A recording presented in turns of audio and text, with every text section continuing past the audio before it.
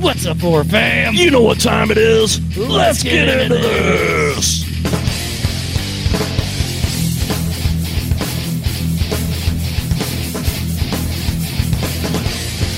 Round 2. All right, what's up, horror fam? Just so you know, JT's dumbass didn't hit the record button. So, hey, we fixed it. It's been a couple weeks, guys. Yeah, it has been. You know, got some new stuff going on. We've only been doing this 5 years. Not really. But yeah, man, it's been crazy. It's been a crazy couple months, you know, Halloween and Thanksgiving, and you know, Ryan's just busy as hell because he likes to deliver package. I deliver my package all over the place. So it's been kind of hard for us to get together. Yes, but we're here and we're ready to rock and roll. And not only are we here and ready to rock and roll, but we got an awesome guest tonight too. Yeah, so we're pretty excited. Yeah, it's going to be a cool show. We've got Mr. James Dean here, who is a director, and I'm going to say this. He hails from my hometown of St. Louis. So we're going to get him in here. We're going to talk to him a little bit and let him show us up. Yes. Let's bring him in. Yeah, let's get him in here. Without further ado. Raja. All right, what's up, James? How are you, man? Pretty good. How's it going, guys? Good. Oh, you know, tired. I'm very tired. You know, busy. As you can tell, we brain farted the intro, but hey, whatever. That's what we do. I did an interview a couple years ago where the guy, we did 15 minutes, and then he's like, I forgot to hit record, and then and then I was like, okay, well, we'll do it again. It's 15 minutes. It's not that bad. And I spent 5 minutes. He's like, I'm having some technical difficulties. Oh no! So we had to start over again. And I told, you know, like if there was no more starting over. Third time, it's either happening or it's not. We'll just Hey, third time's a charm, man. Right? You know. We actually did that one time. We had a good friend of ours, and luckily he's a super nice guy. We've done many shows with him, but he come in and we did like an hour and a half show with this guy. And whenever I hit end, you know, that was when we were on Zoom, and I hit end, and then it never uploaded, and I'm like, what the hell? Yeah. And then I realized, oh crap, I never hit the record button. So, but he was cool about it. We had him back on in a couple weeks, and just had a completely different show. The problem is, though, is you missed that great conversation because we wind up getting into some great conversations. Man, we do. We get into some silly shit, some crazy conversations. It says in the top left-hand corner for me, it's recording. So I'm gonna. I'm just gonna hold on to that. Yeah, we're good. Cross your fingers, buddy. 5 years of doing it, we finally figured it out. Make sure this gets out. So hey, James, why don't you tell us about yourself? Yeah, I mean, you know, I'm a filmmaker. I have a couple movies now that are out, and I'm from St. Louis. And you know, I'm a lifelong fan of movies. You know, and that of all kinds. You know, I love horror films. I love exploitation films. I love, you know, I love series. I love dramas. I'll watch. You know, I'll fucking go watch a Disney film. That doesn't matter. I love all kinds of movies. And yeah, I think I got to a point in my life where I wanted to start creating, you know, making films. And I mean, I waited till it was quite a bit older, you know. I was like 35 before I ever touched a camera. So wow. Yeah. So you know, I always wanted to, but I always also felt like there was a reason why not to, which is, you know, it's kind of silly, especially now because technology's got to a point where we all have tools that we can use to you know, and even if you're not making a feature film, you could make a short film, you know, skits. I mean, Instagram, all these social medias now, you can make skits and just upload a new skit every day. Oh yeah, dude. Oh, yeah. And not only that, but you have phones that are like almost better than freaking some of the freaking filming equipment you'd buy. You can do a lot on a phone. You really can. They're not as forgiving when it comes to color grading, and you know, you have to have your lighting really dialed in if you want to make it look like a movie. But I mean, there was a guy, I don't remember his name. I think it was the director of Nightmare on Elm Street 4. He recreated one of the scenes from 20 something years ago, and he used a phone to recreate it, and they were promoting the phone with it. This was like 3 or 4 years ago. Wow. You know? I think Yeah, so I mean, like it's definitely possible, and there's been entire feature films that have been put out that were shot just on phones, even 10 years ago. Yeah, so I mean, Yeah, it's Oh, yeah, possible for dude. sure. hell, I watched a movie not too long ago that the entire movie was shot on a Ring doorbell camera. Yeah, I mean, that's nuts. Now, there's a reason why there are cameras that cost $80,000 and lens that cost $150,000 for 3 of them. Yeah, there is benefit to that. It's not like those are just out there and filmmakers are using those for no reason at all. There are Correct. benefits. It's just that if you're looking for a way to be creative and put out content, or just like start to create or like bring about your own craft of storytelling, there's no excuse anymore, other than Right. maybe being afraid of putting yourself out there, Yeah. Right. Oh yeah, absolutely. Right. And I'm with you. Like that's like with me, where we've been doing this podcast for about 5 years now. And, there's other stuff we want to do with the podcast. So we got a website we're getting ready to be trying to build and stuff like that. And we were wanting to do some of the like the investigations, paranormal stuff, things like that, little interviews with people who have had stuff happen. Yeah. And like we're doing interviews with you, Mhm. We'll leave the movie making up to you. Right. There's certain things we want to do and certain things I want to do personally, that, like you said, it's kind of like the stuff is available. You just got to put yourself out there and do it. Yeah. Yeah, And- for sure. And also not be afraid and really just kind of expect that it's going to be bad the first time you try anything. And if it's Right. not, then you're in one of those very small percentages of human beings that just have as an immense amount of talent in this one, whatever specific thing it is. See, that's been telling my wife for years. I was just thinking about the first time I had sex. Well, there you go. I mean, you could bring a camera. There you You go. could bring a I camera wasn't to that very too. good at it. And now I've had sex 10,000 times and I'm still not good at it. So Yeah. Well, I mean, that's a whole. I think there is a saying: if you spend 10,000 hours at anything, you'll become a master at it. 10,000 hours, That's- braggart. That's Jesus. I mean, I don't know. I'm just telling you what I've heard. Oh man, Oh, that's where we go. yeah, it's one of those kind of shows. But, But so I got a question for you. We always ask everybody this. Yeah. I know you're a fan of like all genres, which I am too, kind of. Like one of my favorite movies of all time, period, on my top 5 is The Breakfast Club. Yeah, for sure. Absolutely love that movie. I know this is more of a horror stuff we're kind of talking about, but I love that movie. What's one of your favorite horrors that you could think of that? Yeah. I mean, like my go-tos, and definitely something that would like relate more and kind of wrap back around to Triple Xmas is Splatstick. Like stuff that is so over the top ridiculous or so over the top gory that it almost becomes comical, but it's also Right. sometimes can be scary. So the first 2 that of course come to mind, it's so hard for me to pick one, but Evil Dead 2, I mean, you're going to hear that from so many people. So the other one that I absolutely love and probably isn't known quite as well was Peter Jackson's Brain Dead. It's also known as Dead Oh, yeah. Alive. Yeah. That film has forever been. It's hard. I often will squeeze that one above Evil Dead 2, but it's both of them. They're just so, I don't know. I have so much fun with them. Right. was it Eaten Alive? Dead Alive.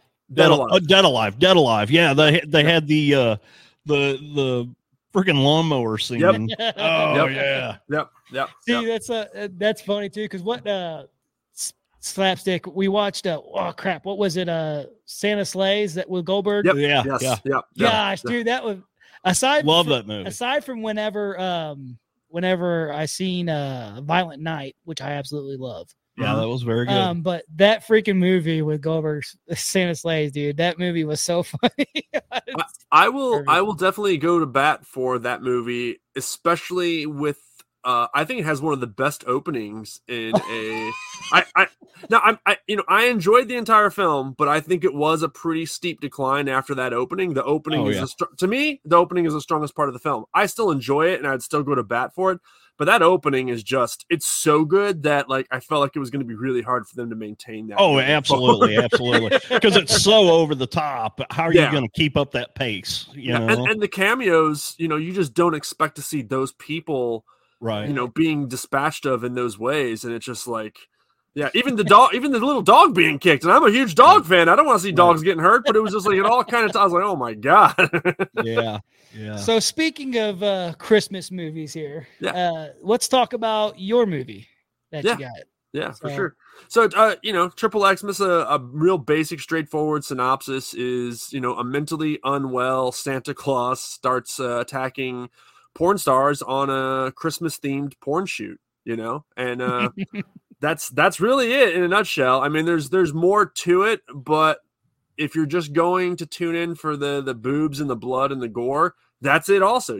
That's fine. You can take just that from it, Exactly. I got a little picture that I stole from you here. Yeah. So, yeah. That was our first poster. We Drew Marvick plays Santa, and he's just fantastic. I don't know if you've talked to him before or if you are familiar. No, we have not, but yeah, we did. Like I watched the trailer yesterday or whatever, and then showed it to Ryan whenever he got over here today, and yeah.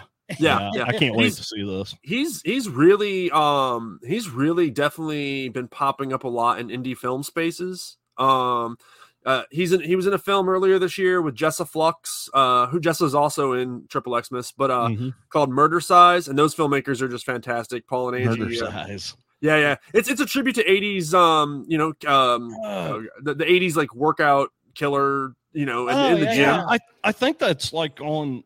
I don't know. It's on one of the streaming services. I remember seeing. Oh, for sure. Yeah, it came out earlier this year. Yeah. It's great.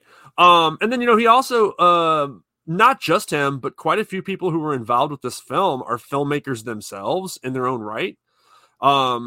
Chris Rupert was my co-host on the Film Hacks, and he just directed his first narrative feature. He has like 5 documentaries that are out, and he plays the director, Johnny Duckett, the porn director. But he's in real life, he's a director, and on set, he did a little bit of second unit directing when I had to step away to like work on the script and figure out kind of logistically where we were at. Indie film is tough. We had 9 days to shoot the bulk of this. Right. And, when you see the film, you'll realize it was very, very ambitious because there's a lot of practical effects and a lot of gnarly kills, and getting that done in 9 days is not an easy task, No, I'm sure. And we can all agree that, special effects and practical effects, way better than CGI. No, for sure. Yeah. And there are times where you have to use visual, VFX, but and there's a place for that, but right. I mean, when given the option and when it's possible, I always will fight in favor of practical effects, Right. Yeah. There's so many times in movies where people don't even realize that visual effects were used, just to mask out a light stand or, to fix something that was, we in our first movie, Fontaine, it's a 70s exploitation film of sorts. So it's called Fontaine and the Vengeful Nun Who Wouldn't Die. There's a scene where she takes a katana and she like fights like 6-7 thugs. And think about that. Like, am I really going to put a real katana in this person's hand and have them run through and like start pretending to slice people up on an indie film? No. So we gave her a real handle and digitally added the blade back in. And we just did. I didn't do it because I don't do visual effects. I hired someone, Right. And no, I have not heard from anyone that they noticed that at all. And I was pretty impressed with how, but again, if we're going to do a head smash, I would prefer it to be a real effect. I'd really like. You'd prefer to smash a real head. Yeah. We always schedule it last, and then that way the actor doesn't have to come back, and we just kill him. Yeah, there you go. There you go. Yeah, as real as it gets. As real as it gets. Well, with a name like Triple Xmas, it's almost a snuff film. Yeah. I mean, I've had to explain to people that it's not a porn, and to at least a handful of people. Yeah. Speaking of a handful. So I know you had your premiere the other night. Yeah, last night. How did that go? It went great. I'll tell you what. So the first film we made, we premiered it at a drive-in, and this is the first time I've actually watched a film in a theater that I made with other people. And it was so drastically different. Like the energy was amazing. People were laughing. I'm the creator, so I'm always going to try to pump it up. But at the same time, I was texting the co-writer who lives in New York City, and I was like, dude, like 95% of these jokes we put in here, people were like, they loved it. They got all of them. A couple fell flat. Sometimes people just didn't get certain references, but I was shocked at as much worked as it did. Not that I didn't believe in it when we first made it, but when you're editing it, color grading it, and you go through 10 different sound mixes, you've watched the film 100 fucking times. Yeah, and some things are still really funny, and some things are like, okay, yeah, that's funny. But it's like, I'm looking like, okay, that's funny. Like it's just like anything. But in a crowd, I think, especially after watching this yesterday in a crowd, there was probably 120 to 150 people there, and that's a good crowd. Yeah. I would definitely recommend this if you're going to watch this film. Inviting friends over, maybe having some beers if you drink. If not, maybe hitting a vape or doing some edibles. This is definitely that film. Nice. But have friends over, and I think you're going to enjoy this way more. If you sit there by yourself, this is definitely an event style. With friends, you can laugh at things, you can make fun of things. People take things too damn serious, Right. And I think that we've been, sometimes we've tried to step away from that, being critical of movies, even big time major Hollywood movies and stuff like that we've, that we haven't liked. So I know everyone has their own preferences on things, and some people like, the more heady movies, some people like the jump scares and stuff like that, or whatever it may be, and so I try to step away from judging. I'm really trying to get my step away from judging movies before I go into it, and just let it you're be so what it judgmental. No, I think I prefer to spend as much of my energy as possible being positive about things. So if I'm not talking about something, it's probably because I didn't like it that much. And that's fine. I don't know. Yeah. There was I listened to tomorrow he will not be talking about this show.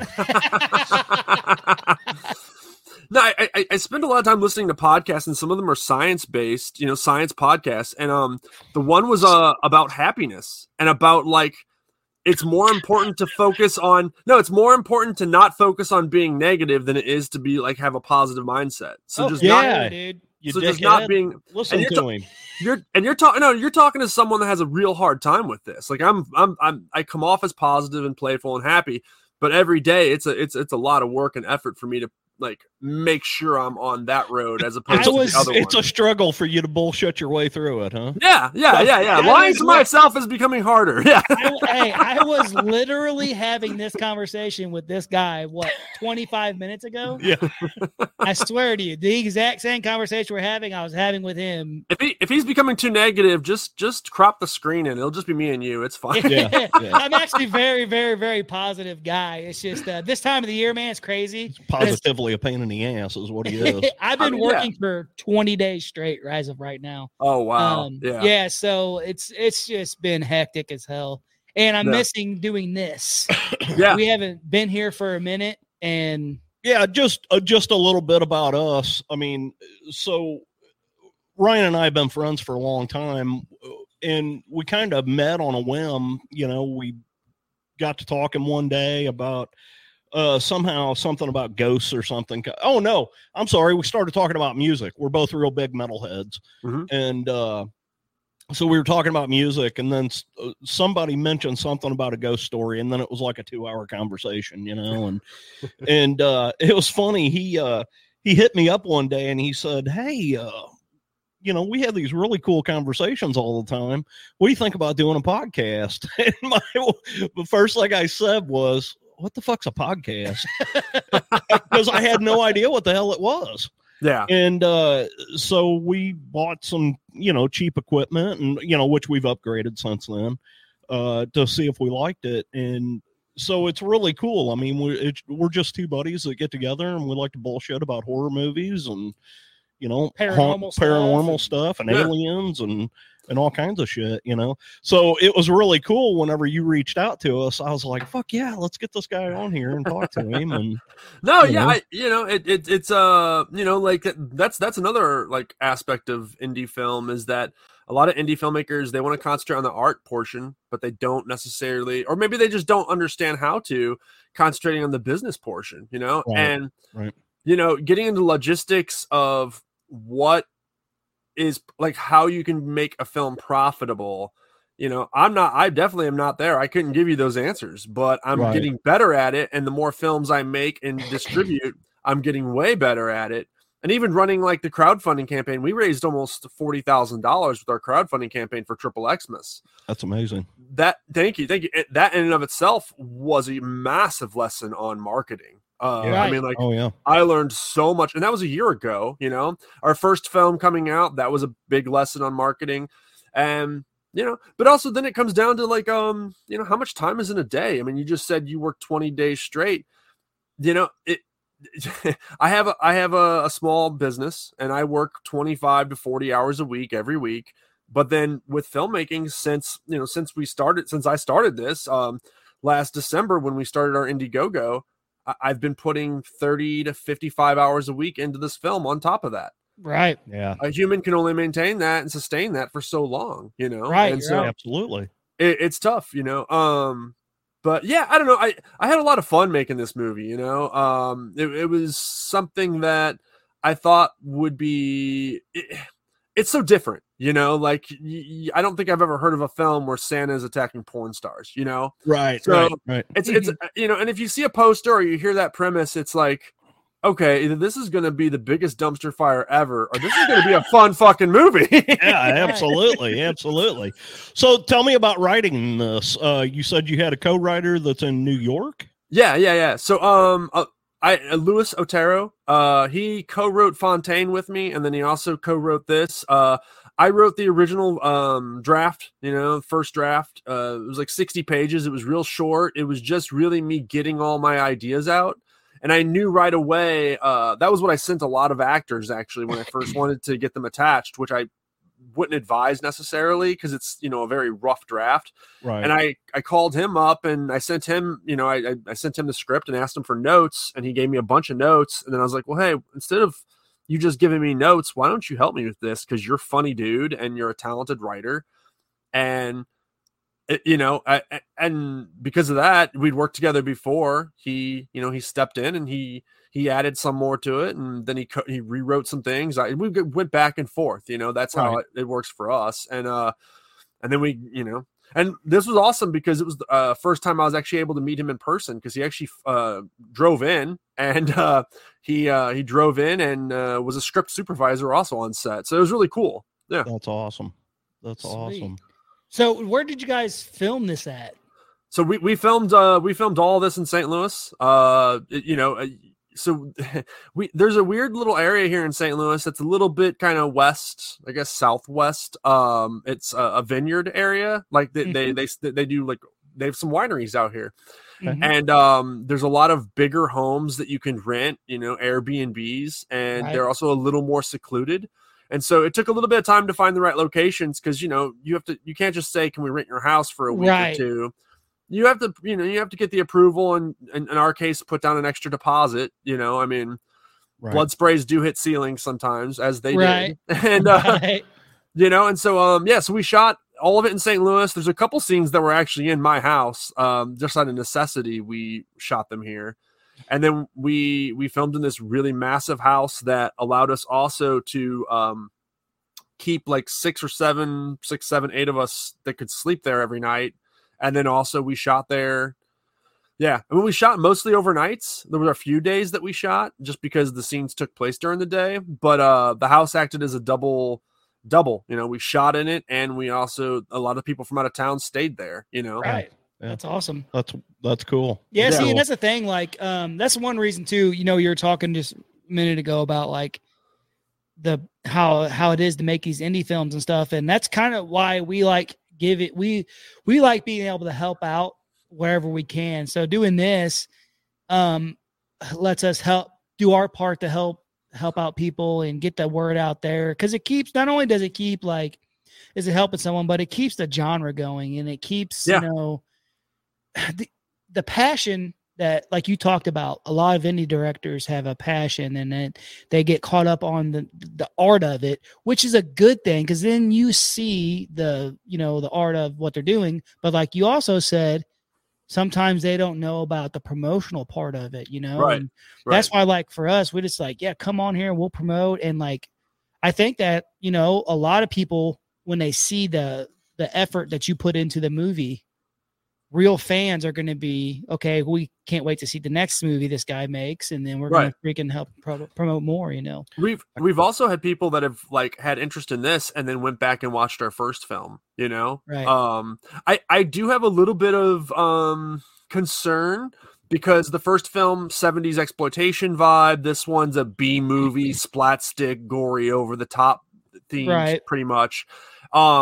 This is actually the third film we shot. The second film we shot will be the next one released. And it's already halfway done with post-production, and it's totally different again. So I'm hoping that people don't just always expect, nothing wrong with this, by the way. I just hope people don't always expect the grindhouse exploitation B movie from us, because we are doing other things, and we can do other things. And 10 years from now, maybe we'll come back and do another B movie. I don't think it'll take that long, honestly. I think it might be every other, because I absolutely love not taking things too serious. But I also you know, I love A24 films. There's some of my favorite, you know, like, you know, and so like nothing's off limits for me. And I don't want, especially because no one's really giving me money. I mean, there's just some producers that have come on, and Indiegogo, but I don't have a big studio backing me. So I don't want to be told that I can't try this or try that, you know? Oh yeah.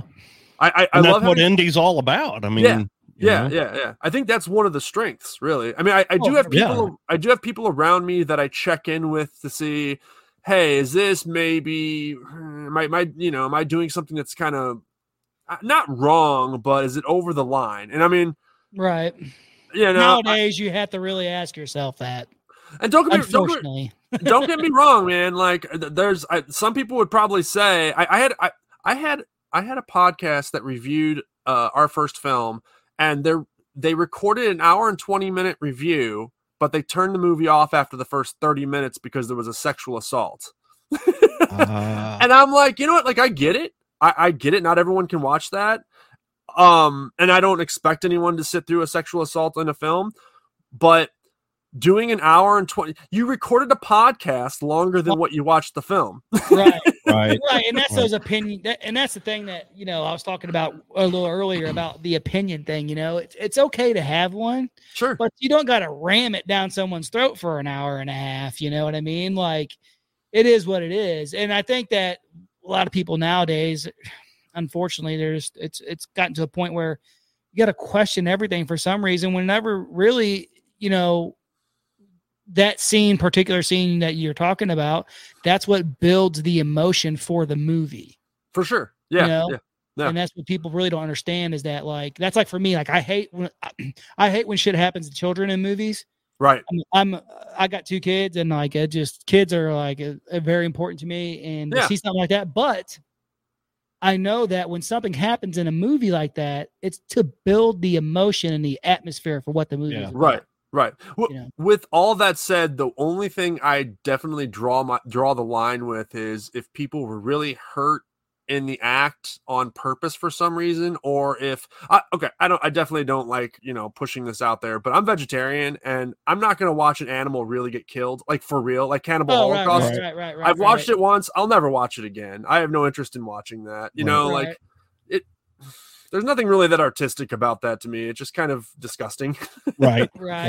And so, you know, and it's funny, my wife, you know, we're not vegetarians, but we're both huge animal lovers, you know, and like, you know, I don't hunt. I don't do any of that stuff.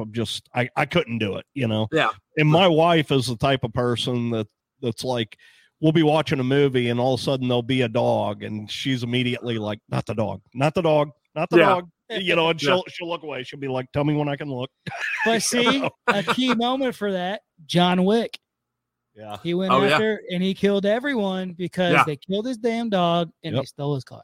Four movies later, man. I mean, Dedication. That's yeah. I love it. Dedication to your craft. Have either of you seen the crazy edit with tons of VFX where it was he that was killed in the first film and the dog grabs a gun and starts hunting down the killers? Oh, I haven't seen that. dude, that sounds awesome though.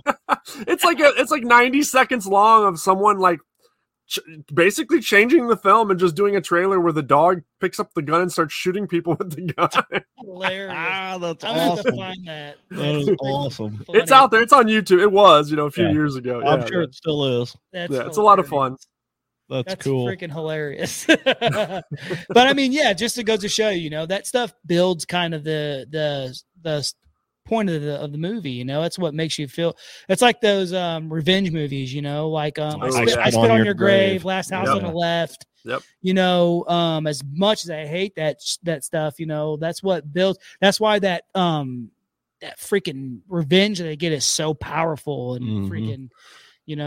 Like the remake, that's one of my favorite scenes, like the remake of Last House on the Left, whenever the dad's like got his head inside the microwave and stuff. I knew exactly where you were going. I love it. I love it. It makes no sense because it's not going to work with it open, but I don't even sometimes I don't care and I don't want things to make sense. I just want that gratification of that guy's head to blow up because of the shit he did, Right. That's exactly it. Or the scene from the remake of I Spit on Your Grave when she pounds that pipe up that dude's ass. Oh, dude. Man. What a sledgehammer. I watched a few of those. There was one where she puts a shotgun in his ass and shoots him. Yes. I don't remember which one that was, but yeah. Yeah, dude. I mean, and that's it. It's just part of that thing, man, that people want to see that revenge thing. And, I don't know. It's kind of hard for me to watch. Like I said, it's really hard for me to watch anything with. We got a guy on here, just did this fantastic movie with all this blood and gore, and he's a fan of blood and gore. And here we are talking about pounding shit up people's asses. That's where it's just, hey, that's where our conversations go. All right. It's on theme for a porn about a Santa that's attacking, porn sets. Right. I had someone did like an impromptu interview after the premiere, and I wasn't expecting it. I was like, okay, sure. I was like, I don't know how the audio and everything in here is going to be, but we'll do it. Sure. And we did like a 5-minute interview. And, I talked about I do like putting a little bit of something personal or like a thought or some sort of subtext into a film when I make it. Mm-hmm. I don't like when filmmakers make it so obvious and I use the term, and this is kind of to wrap it all back around, shoving it down your throat. And he just thought that was the funniest thing ever because he just got done watching the film and shoving it down. Anyway, yeah. Right. 2 and 2 together, Yeah. So is there a reason why you did this Christmas? As far as Christmas themed? As far as the movie. Right, right. I think it was just a combination of things. It seems like now and going forward, there's a lot of Christmas horror that's coming out. Yes. From a business marketing standpoint, I thought it was about to get hot, so I guess I was right with that. Yeah. But I've always loved Christmas horror. I've always loved it. Yeah. And then just other things started to click into place. I saw Drew Marvick, again, who plays Santa. I saw his film for the first time. He's a director also. He made Pool Party Massacre. It's fun. It's fun. The best part of the film to me is when he's in the scene because he has so much charisma. And then he was in Murder Side. He's been in a lot of stuff. The Barn too. He's been in a lot of stuff. And oh, dude, I love those. Yeah. That was that Jason Seaman? Yeah, you have the last name definitely right. I'm not sure. Is it Justin? Justin. Yeah, I think so. I think so. Yeah. But yeah, those movies were awesome. I remember when the first one came out. I have not seen the second one yet. Right. But the first one, oh man, I love that movie. I love the way you filmed it and just that feel, because I'm big into the old, I grew up in the 70s and 80s, so I'm into that whole, 80s slasher horror kind of vibe, the way he filmed that was killer. I watched Joe Bob talk about that film, and more specifically Justin and the way Justin approached it. And I don't know, I'm assuming it was all very deliberate to going in. Mhm. Oh yeah. But he and Joe Bob didn't disclose numbers, but he said the guy made quite a bit of money just going from convention to convention selling physical media.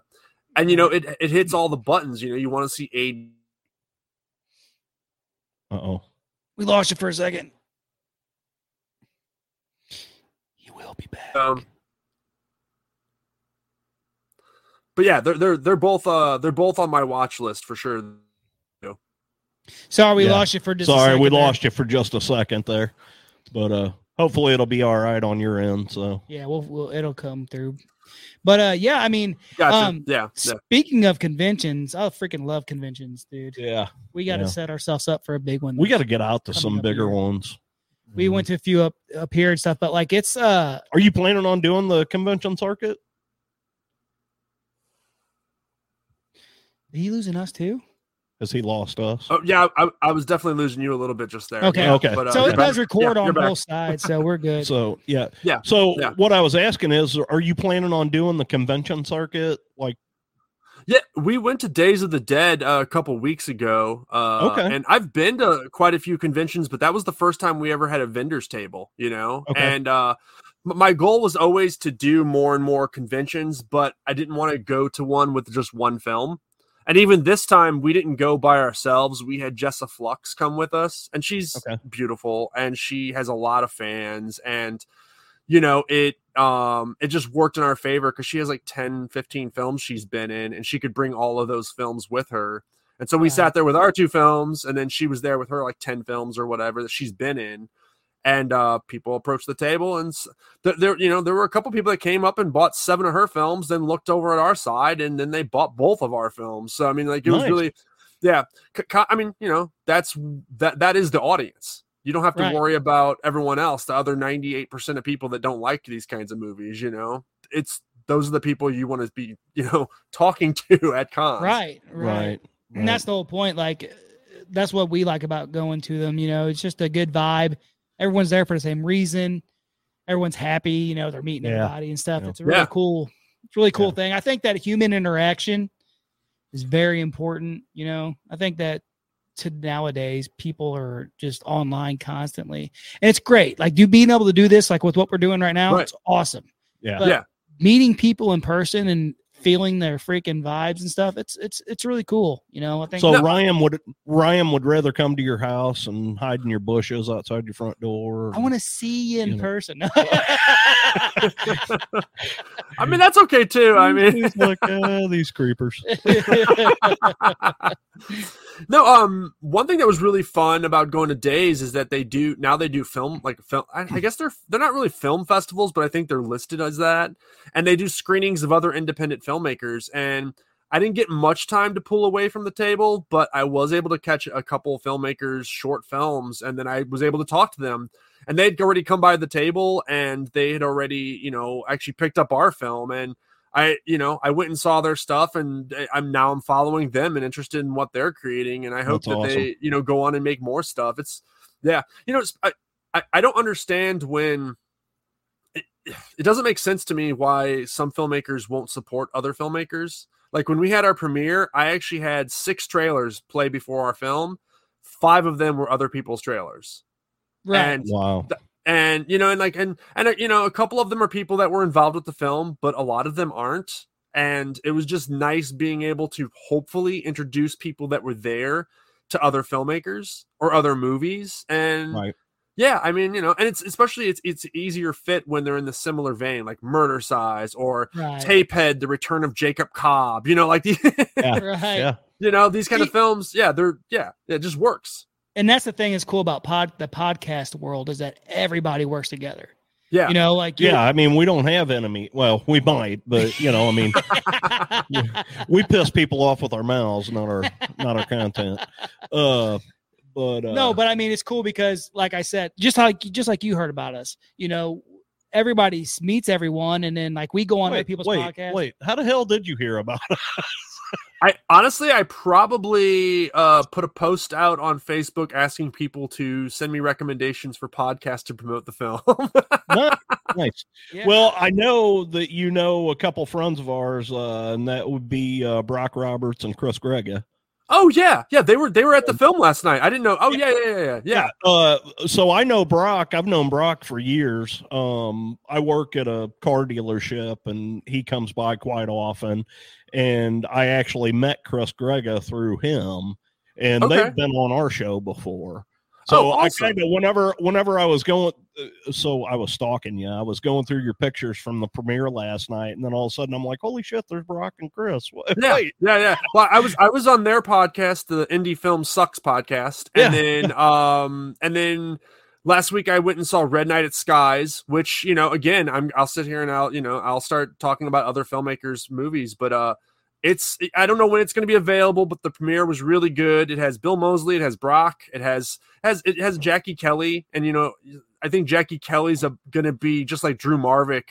She's right on the cusp of just blowing up. I think so many people are going to know who these people are in 5 years if they don't already. Cool. And yeah, they had a really gnarly little movie. If you haven't seen it yet, well, they actually came on the show to promote it. They came on our show to promote that one. Yeah. It was a good time. I can't wait to stream it or possibly pick up some physical media of it because I really enjoyed it. Yeah. It was funny. I actually saw Brock. It was either Thursday or Friday last week. He came by the dealership, and I'm sorry. Oh yeah, so it was Thursday or Friday last week because their premiere was last Saturday. That's right. Yeah, and we were talking about it, and he was like, "Yeah, I'll try and bring you over. They've got some Blu-rays." Oh, so he's going to bring us one over. He said. Yeah. They definitely had some on sale. I didn't spend very long at their premiere. I watched the film, and then I congratulated them and had to leave. Last week was a rough one. All of Thanksgiving week for me was just a rough week. I had a sinus infection, and I was kind of, I was always going to go to the premiere, as long as I wasn't contagious with anything. But, it was, I still wasn't 100% for sure. Right. Well, it's like you said, it's just one thing. Time is important. Yeah. Everyone's time is important. Even showing up and showing love, that's what matters, And it's unfortunate that a lot of premieres. I mean, it's not unfortunate. Saturdays are probably a hot day to do it. I would guess that's when we had our first premiere here. But like I shoot a lot of weddings for money. That's part of one of the small businesses I have, and because of that, it's a Saturday gig, and it's usually a 12-hour day. And when people are doing premieres, you miss premieres a lot, unfortunately. But I was really happy that I was able to catch his and. There's a handful that in St. Louis that I've missed that I really wish I hadn't missed, Yeah. Right. That's cool. Yeah. Cause we actually you went to the one. But that wasn't Brock. Actually, I went with Brock to there was a movie come out called Night Night. Okay. I haven't heard that one. It was, what was that, 2 years ago? I think so. Okay. They did their premiere at Ronnie's. Okay.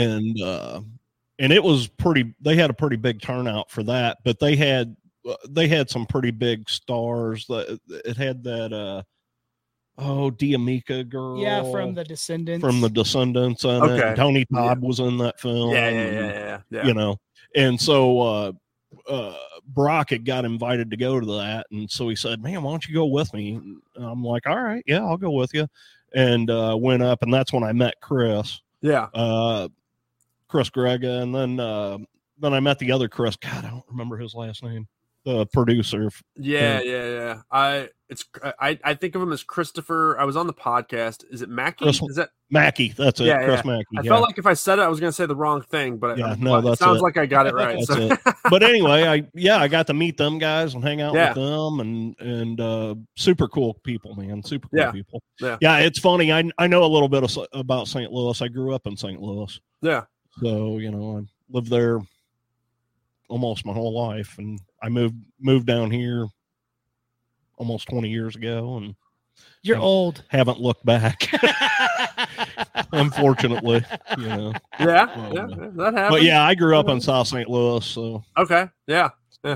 That's definitely their area because it's I'm trying to think. I know Chris Grega does recording, like they have like a studio in home. So for his podcast, I had to go down there. Yeah. And he lives fairly close to where my sister lives now, which is south of St. Louis. Yeah. I don't want to say the town, but Right, anyway. right. Keep going. You're gonna say. Let me just give you his address. You can go. You can go hang out in his bushes. 16284. No, go fuck yourself, Lane. Yeah. But anyway, yeah, those are good people. But so I want to know about your effects and stuff. Yeah. So how? I'm assuming you hired somebody to do Oh, for that, sure, for sure. Oh, okay. So yeah. We had. I was wondering people. if you had done that yourself. No. You know, it's something that, especially when I was younger, I've always had an interest in. And if I would have taken a different path and went down and started filmmaking in my early 20s, I think I would have devoted a lot more time to learning that craft. Right. But I don't at this point. There's already so much that I take on as an indie filmmaker. And that's not to say I don't have help and like amazingly talented people around me, because I definitely do. Yeah, it but takes a family, man. It takes definitely. What is it? It takes a village. It takes a village. Yeah. It definitely does. But yeah, I hired someone, and then I also brought on someone that I've been working with for 3 films now. So I had several people involved, and we spent, of the Indiegogo funds, about $11,000 just on practical effects. So that was quite a bit for an indie film, you know? Yeah. Right. Yeah. But I yeah, when you think about that number, you think, man, that's not a lot of money, but it is. I mean, when you're looking at an indie film, I mean, that's a big chunk of money to plunk down. It's a lot. But, you know, even like the prosthetics, just even purchasing the prosthetics without application, they get expensive, you know, for like one serious trauma to the head, you're looking at $500 or $600. Wow. And that's without application or the specialty, or, you know, like, yeah. But it's worth it, you know, and that's what I was talking about. So the difference between practical effects and CGI, man, like, you know, I always compare, I don't know if you've seen the remake of Nightmare on Elm Street. Oh, yeah, I saw it. Okay. Thank you. We're not going to go into that right now. But I did love the atmosphere, the darkness of it. But yeah, other than that. But so I always compare the scene where Krueger's coming out from above the bed through the wall. Yeah. The original was all practical. is amazing. Looks awesome. The new one is over the top CGI. Yeah. It's tough because there's times where. So we talked about this a little bit earlier. You know, you start getting the bigger budgeted films, and I actually think I'm a little harsher on them than indie films. And part of the reason is when you're in the $5 to $10 million range, you know, if you can't afford someone to do fill in the blank, right, and make sense, you know, like, you know, I'm with you though. There's no need for it to be visual effects. Well, they did that also with The Thing, not the remake, but like the sequel. Right, they actually had practical effects they used, and then the studio went back in and you put VFX over the practical effects. Yeah. You know, I really would have. I mean, like, there's also instances where practical effects were used and then it's layered with VFX. And I know Walking Dead got a lot of crap. I didn't finish the show, but there was a lot of cases where it was a lot of practical effects with just a little bit of VFX that kind of made it seamless. Right. You know? Right. And I think when you can composite things together, it works way better than just doing all visual effects. I think it's just 1,000 times better for sure. And most of the time it's not even noticeable, you know? I think, yeah. Well, and it's like you were saying earlier about with your film with the katana, you know, you can't even tell that, you know. No. Yeah. I mean, again, you know, that's the difference also between me trying to do it myself or me hiring someone, you know. I could send you the short film that we made before that. I could send you the short film that we made before that, and I did a lot of the visual effects myself on that, and like it's just laughable, you know, because I don't do visual effects, you know. Right. And then you compare it to when I hired someone, it's like, oh, clearly there's a different level of skill here. And that's the whole point, you know. It's an art form. If you listen to our first freaking few episodes compared to where we are now, what? If you listen to last week's episode, But seriously, no. You guys have come so far since last week. We Right, have. you We know? have. It's just crazy the difference, you know. I actually hit the record button today. He's not that bad. He's never gonna tell anybody to come on the show. He's like, these guys can't even push their record button. No, I was notoriously known for mispronouncing guests' names on the Film Hacks. And yeah, I mean, like I had the director of Juan of the Dead, and I'm not even gonna say his name because I'll just butcher it. But amazing, awesome dude, like super nice. And he went through how to say his name 6-7 times before we hit record. We hit record, and it was like my brains just fucking oozed out of my ear, and I'm here. And then like not just did he laugh at me and like correct me, but also the co-hosts, like they doubled up on me. And, you know, I was like, I'm not even going to argue this or fight back. I deserve all of this. We went over your name like 7 fucking times. I get, you know, so I mean, like, yeah, I mean, it almost kind of became a regular thing where I would mess up the guest's name and then everyone would make fun of me. And I'm fine with that too. Yeah. You get to a point where you do it on purpose. Yeah, I mean, I'll say that. Sure. Yeah, I'll say that. Yeah. You know, it was funny. We did a really long show with 2 directors and 2 actors from a movie from the UK. Uh-huh. And this was like 2 or 3 years ago we did this. And it was well, and you might know them. The movie was Hosts, and it was directed by Richard Oakes and Adam Leader. And it starred Neil Ward and Amanda Loxley. Okay. Isn't that her name? Yes. Amanda Loxley. So anyway, so we had all 4 of them on the screen with us, and I went through the whole introduction, and I introduced everybody except Adam Leader. Oh. And didn't even realize it until at the very end of the episode. And we were on the phone with these guys for like 5 hours. For like 5 hours. Oh, wow. It was insane. Oh, wow. And finally, Neil was like, "Hey, just so you know." And I'm like, "No, that's bullshit." I went back and I watched the episode, and I was like, "Son of a bitch." It was recommended to me, and it's so funny, but it was recommended to me to not do, and if it comes back in another incarnation, the show, this is what I'll probably do, is not to do the intros while the guest is on the show and just record them later, because I can fuck it up 10 times, and if I get one that's right, we're golden. Right. Well, see, and that's what I ended up doing with this show is I went back and I re-recorded my intro where I introduced them, you know, because I was like, oh, God, come on. Yeah. But it was just kind of funny. Yeah, no, it's really funny. Yeah, but it was crazy. Yeah, we were on the phone. We were on the same thing with them. Like, I gotta tell you, I was nervous as hell. It's like it was the very first like big director that we ever, and they were from interviewed. the UK and shit. And this guy calls me, you know, so like we're supposed to start recording with them at 6:00, so it's like 11:00 their time, you know, right? And they were all for it, you know, and so at like 5:00, he's like, "Dude, I can't get out of work. You're gonna have to do this by yourself." And I'm like, God. "Oh my God," you know. And I was all right. I was like, because I don't know, you know, you get somebody on the show, and you're like, what am I gonna say if all this guy wants to do is just sit here, right? You know, it's really I can can't be really pull tough. a conversation out of somebody, you know, and yeah. Luckily, it worked out because these people like to talk. And we had a really good conversation. And about an hour and a half later, he texts me and he says, "Hey, how did it go?"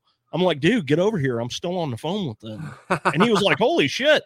He come over, and then we were on the phone for like another 3 hours after he got here, you know, and it was crazy. It was like 5:00 in the morning their time, and they're just partying and drinking and having a good time. It was a great. Yeah, it was very fun. Very fun. Yeah. No, I've definitely encountered both kinds of guests, and that's why it's always better to have a co-host to throw things off of. And then if you have a moment where you just have a brain fart or you can't think of what to say, you know, it's always nice to have that other person to maybe just kind of gently pick up the conversation, you know? Absolutely. For sure. Absolutely. That's what I'm here for. Yeah. Keep this show going. You're here to poke your head out. I'm the looks, he's the entertainment. I'm the looks, he's the entertainment. All right, yeah. I could see that, sure. Or vice versa. It is what it is. It is what it is. No, man. We give each other a lot of crap, but we do love each other. Yeah. You know, it's one of those things where, like, you know, your closest friends, if someone's seen you and your closest friends talking to each other, they'd be like, wow, those guys are really hate each other. Like, they're and we actually record this shit and release it. Yeah, I mean, there's usually two types of relationships you have with your best friends. And, you know, some people aren't comfortable, but you either give them all the shit in the world or you flirt with them like you're interested, but you're not. And it's one of those two things. I like to make it a mix of both. Yeah. He makes it really awkward sometimes. You know, no, we just like to have fun. And honestly, I think that's why, and I've been telling him this, you know, that's why a lot of people tell everyone to come on our show when they come on there. Yeah, because I mean, they're like, you know, we're God damn it, I'm fun to talk to. You're lucky because you haven't gotten to some of the crazy conversations that we get into with some people. So well, let's get into some of those crazy conversations. The first time. So, do you believe in ghosts? No, I don't. Okay. No. There's a lot of people that don't. Yeah, I don't believe in ghost, God, most of that stuff. I do think that as I get older, I've become a little more spiritual, but not in a sense of like a higher power, more of just being connected to everyone else, being connected to the earth, possibly. Not the hippie way, but I guess it is kind of the hippie way. I don't know. You know, I could just, you know, a meditation, kind of those kinds of things. I think they do a lot for me. I was raised Catholic, so I've had both experiences. That's interesting with what you just told us. Yeah. You know, for me, and I'm a dimensional guy. It's I believe in a lot of crazy stuff, you know, and honestly, I just think it makes life more interesting. Yeah, that's the way I look at it. I think as humans, there's a lot that we just don't know about what's around us. So thinking that there isn't something after death would be silly also. Right. You know, to think that you and I, all of us, everybody here, we originate. Well, not we didn't originate, but really we come from stardust, essentially. Like, think about that. Like, there's, you know, at the base level, we're all connected as being the basic same material.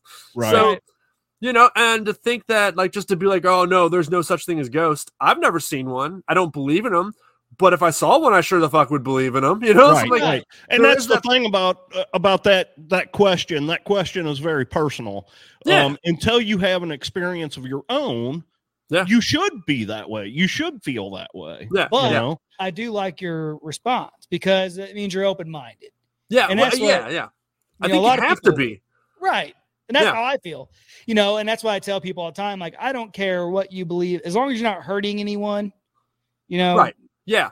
Do what you're going to do. Believe in it, you know. And if I see it, like you just said, if I'm proven wrong, I'll take it. You know, it is what it is. See, and I'm the type of person that I do not want to go through life and not believe that there's something afterwards, you know. Right. You know, and it's a personal thing, you know, but if I thought that, and this is me, if I thought that we died and there was nothing left, nothing beyond death, then what's it all for? Yeah. You know, that's how I feel. It's funny because I feel like hey, it's funny because the conversations a lot. You didn't of know times, you were getting into this, did you? No. I just had my first radio interview the other day, and we got into some philosophy and stoicism and all kinds of crazy stuff. And I'm like, you know, and then at the very end, I'm like, go see my movie, Triple Xmas. yeah, absolutely. But no, I think for a long time I was very like nihilistic deep down. Right. Okay. Very pessimistic, negative, nihilistic. And I think on the opposite side of that, when you don't think there is anything after this, I think then you can get to a point where everything matters. And so like I could come on here and be the biggest dickhead. I could be the biggest dickhead to you guys, or I could be like, let's just have fun with this. You know, if we end up talking about whatever, you know, if we end up talking about indie film and how almost every indie film has a guy get his dick bit off. Cool. That's a great topic for me. Or does that happen in your movie? I mean, I wouldn't have brought it up if there wasn't a reason. That's all I'm saying. What I want to know is, I was going to ask you this a while ago, but I didn't know how to bring it up. But you just brought it up.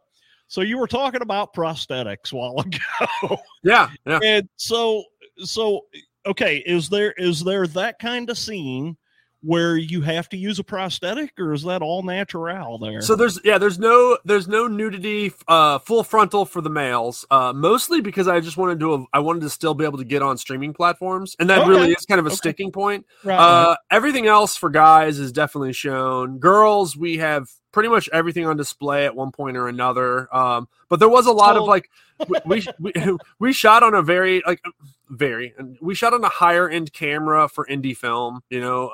It's not the top of the line by a long stretch, but it allowed me the flexibility to crop in where I had to remove some nudity a few times. Right. You never, I love the female figure. I mean, there were a lot of very attractive males and females on set. But I got so tired of seeing people's asses and boobs. I mean, because there's a moment where I had to add a phone screen started ringing in a scene, right? And in the foreground, you have the actors having sex as the screen's going off in the background. And so I had to add that and visual effects, and I'm comfortable doing that. I can do that. That's nothing detailed, super hard. Right. But like I had to mask around this girl's ass bouncing past the camera, past the camera, past the phone. And I texted her because I'm friends with her, and I'm like, I'm so tired of seeing your ass right now. I just wish I could finish this and go to bed. It's one of those things. When you like when you see it occasionally, it's fine, but when you have to look at it constantly, it gets old. I know a guy who films. OnlyFans material for a lot of people around here. And he could hook you two up, probably. No, but what I'm saying is, that's what he told me, because we were talking to him about it at work the other day, and he's like, listen, it ain't all it's cracked out to be. Dude. Right? He's like, the smells, he's like, it's... That's it, dude. Horror Chronicles OnlyFans page. There's see, now you guys you're gonna regret having me on with where I'm gonna go with this. You talked about smell, you talked about porn. I heard an episode of Howard Stern where he sent like a journalist, like a real journalist, to an event to cover it, and it was called Fist Fest. Oh, God. Yeah. And the guy was doing a report on it, and he said he couldn't. He said the smell was so overwhelming once he came into that room. And yeah. So, I mean, I don't know. I think what I was going to originally say, though, is that like filming sex scenes, there's nothing hot about it. Right. You can make it kind of come off that way. But if anything, it's like, let's get this fucking scene over so we can go like do something fun again where there's a bunch of gore and someone's getting killed. Their head chopped off. Yeah. That's my playground. That's where I really love having. Or there's some old lady getting her head exploded by a basketball. Yes. Favorites. Oh, that was a Deadly Friend. Yes. And it's in my top 5 of head explosions. You have to throw in Chopping Mall. And you have to throw in scanners. Scanners. I mean, for sure. A Maniac.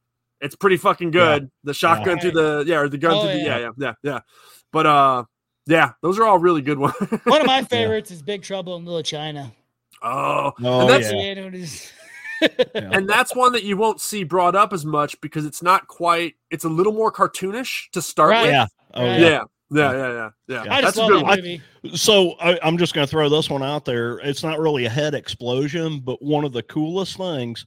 When they did the remake of Texas Chainsaw Massacre, when that girl in the back of the van puts the gun in her mouth and pulls the trigger, and then they back the camera out through her head, was one of the fucking coolest things I've ever seen. I mean, whoever came up with that idea was genius. Yeah. No, that I really enjoyed that. I remember watching that. God, it's like 20 years ago now, right? Yeah, absolutely. Yeah. I think that that was around the time where my opinion on remakes started to shift a little. I'm not saying that remakes are always needed or that they're better than the original, but if you can take them and separate them from the original film, which is incredibly difficult to do, it is. I think you can find a lot to appreciate in some remakes. Evil Dead. Evil Dead remake is probably one of the best ever done. I like that one. I really like The Hills Have Eyes. I'm a huge Wes Craven fan, but I think the remake it is superior to the original. And again, I understand anyone disagreeing with that statement. That's not a problem for me. But Alexandra Aja directing that film, he killed it. And that's like for me. I'm there's two movies that they're talking about remaking that I'm kind of really fucking just like why. Yeah. One of them is The Crow. Oh, the first movie, The Crow is like my top 1 or 2 movies of all time. I absolutely, out of all genres, I love that movie. Brandon Lee just killed that character. Yeah. The way they filmed it is just amazing. The atmosphere, the ambiance, all that is just amazing. And I get it. People want to see stuff. That movie to me is a masterpiece. And then the other one is just personal to me, and that's The Lost Boys. They're supposedly remaking it, and that's just one of those movies. I mean, that's a movie that doesn't need to be remade, right? The problem. Okay, here's what the problem is. A lot of these films they try to remake, they are loved for reasons. The director's amazing, like top of the top notch. Like top of the writing or the characters, and you bring someone else in, even if they're super talented. I'm never going to out Peter Jackson with his first 3 movies. I'm never going to out Sam Raimi.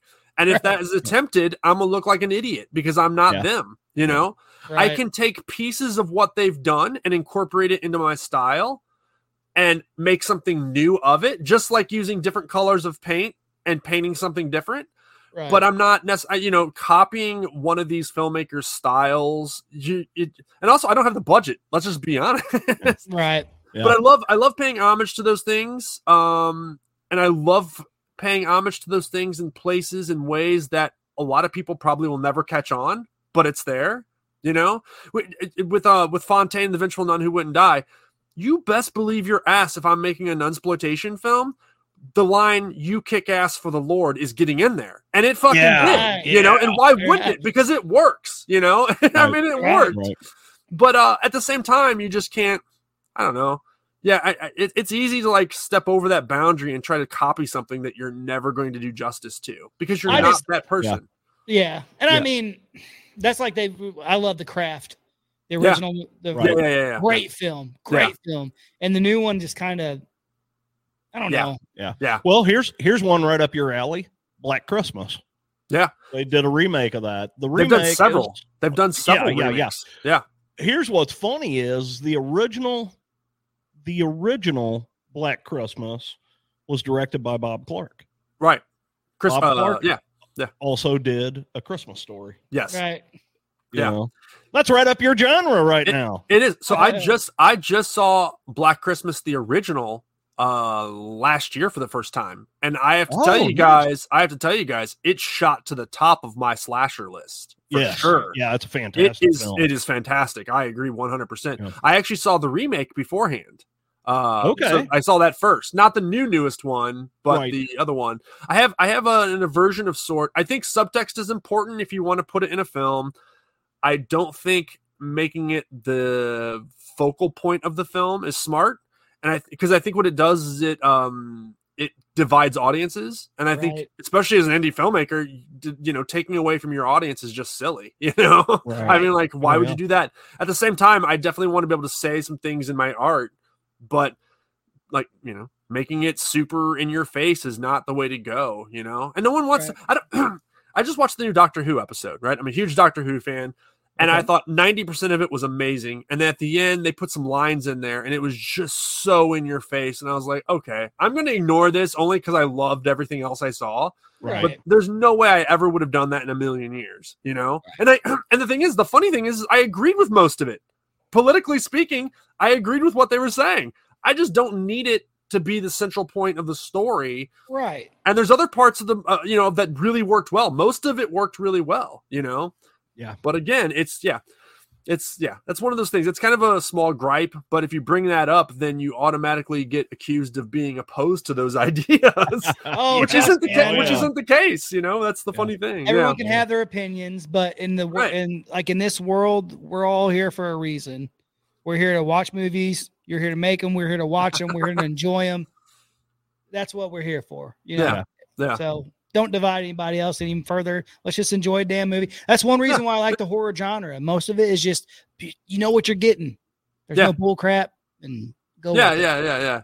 But even some of the greats had something they wanted to say. It's just, it wasn't super obvious. And sometimes it was even argued that they wanted to say some of the things that people think are so, you know, like if you go back to Romero's Night of the Living Dead, you know, I think it says a lot.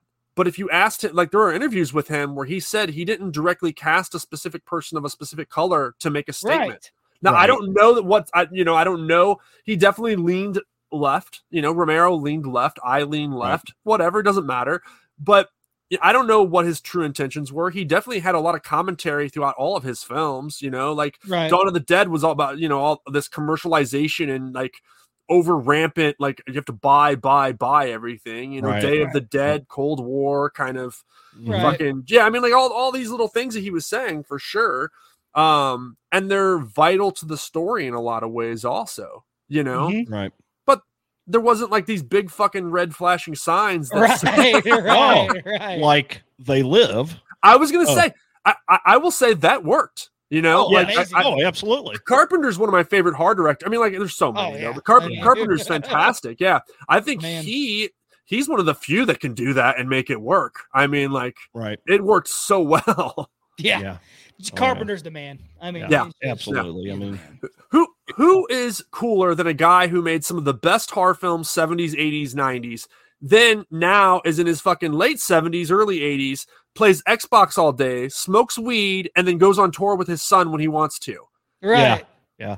And not only did he direct those, and is still involved in. I mean, he's still involved in the Halloween series. Yeah.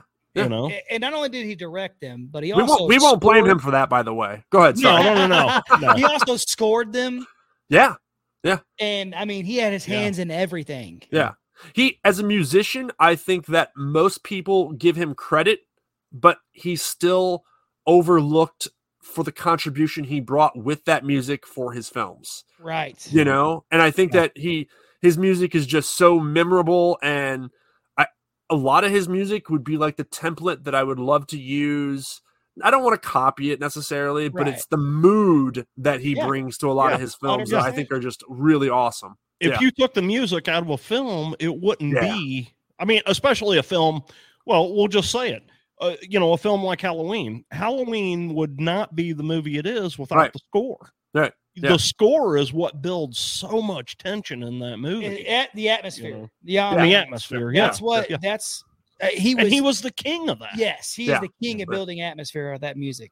And not just music. I mean, music scores, those are all very, very, very important, but sound design in general. And there's like there's ways that it affects us psychologically that a lot of people just going and watching films don't even necessarily know, you know? And like then that flips over to like the music and everything. You know, if I do a repeating pattern of bump, bump, bump, bump, bump, bump, bump, bump, bump, bump, and then on the next one I just go bump, bump, your brain automatically says something's not right here. Something's different. Something just changed, and I was expecting that third beat, you know, that third bump. And knowing that, if you don't know that, you can't fucking utilize it. But if you know it and you get more detailed with it, and then you start playing with it, yeah, and then you go back and rewatch the films that you love, and you realize they've been doing these things to you this entire time. And that's like someone who's new that we talk about a lot that we think has saved horror, like James Wan.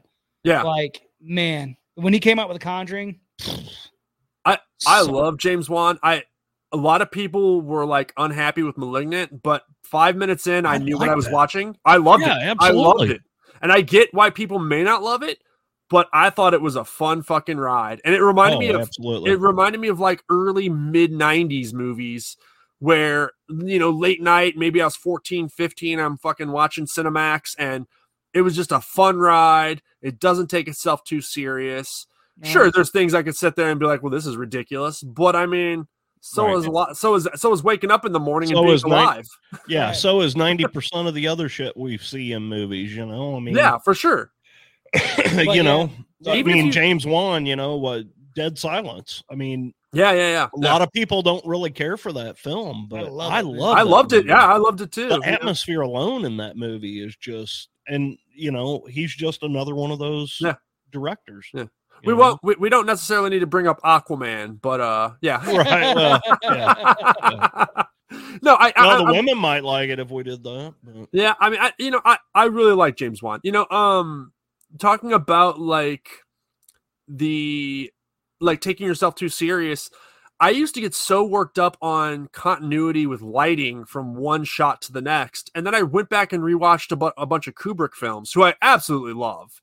If you look at Clockwork Orange, and then you go and you can look up on you can go and look on YouTube the lighting of Clockwork Orange, and he deliberately changed the lighting so the shadows would redirect your eye, and sometimes would not just redirect your eye, but redirect your eye to someone's like he was.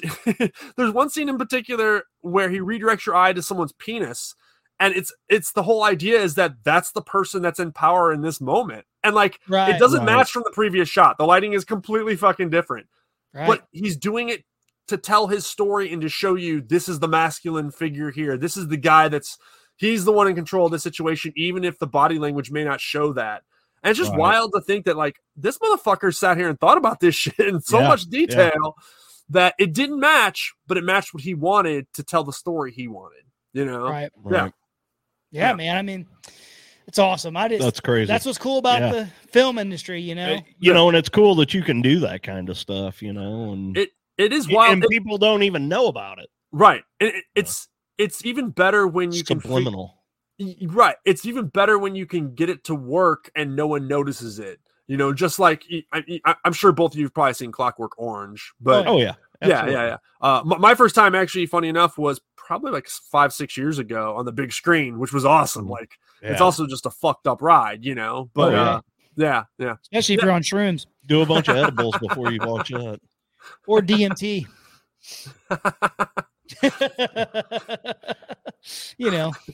We can go. We won't get into the DMT discussion. We've already been on here for an hour and 15 minutes. But next time you're on the show, we'll talk about DMT. Okay. Yeah. I don't have any personal experience on that, so you're good. I could bring a little bit. I could bring a little bit of personal experience with the shrooms. The trails are fun. The laughter is amazing. So right. So man, awesome. It's awesome conversation, dude. I loved it, man. Thanks for absolutely. coming on. I appreciate it. Tell our people where they can find you. Right. So we're doing screenings. We have one in Philly on December 7th. We have another one in St. Louis, December 15th. We have 2 more in New Orleans, the 20th and 21st. So we have a couple different cities we're doing screenings. You can find all the information for Triple Xmas at monsterkidfilms.com/XXXmas. And it'll be streaming at newvillagevideo.com on December 8th for rental. Awesome. Yeah. Nice. Man. Yeah. Nice. So, and they're a good fit, I think, for what we have. And it'll also be streaming eventually on Amazon, and I'm assuming Tubi. Yeah. Awesome, man. Well, it was an awesome conversation, dude. Great having you on here. Absolutely. We got to get you back on here, man. Yeah. Next time thanks. You're fun to talk to, we'll man. Get crazy. Yeah, no, I appreciate you guys having me on, and I'll come back on anytime. We can just talk fucking horror films, man. I mean, I'm a huge horror film, horror fan. So yeah, awesome, man. Yeah. All right, we'd love to do that, man. Yeah. Reach out. Well, stick around. We're gonna get out of here, and we'll talk to you on the other side. We'll talk to you on the other side. Thanks, guys. Thanks for being on here, man. Thank you. All right, man. That guy was awesome, man. Great times. Awesome. Great times. James Dean. We make sure you check him out. Monster Kid Productions, monsterkidfilms.com. They're on Facebook. He's just about everywhere. Can't wait to see this film. Go see the movies. I may end up taking a trip to St. Louis on the 15th to go see those. Support our indie directors, guys. Support these guys. They're out there busting their ass, and we need these guys because Hollywood ain't cutting it anymore. That's right. And we love you, horror fam. Thank you guys for listening. And more importantly, as always, until next time, keep it creepy.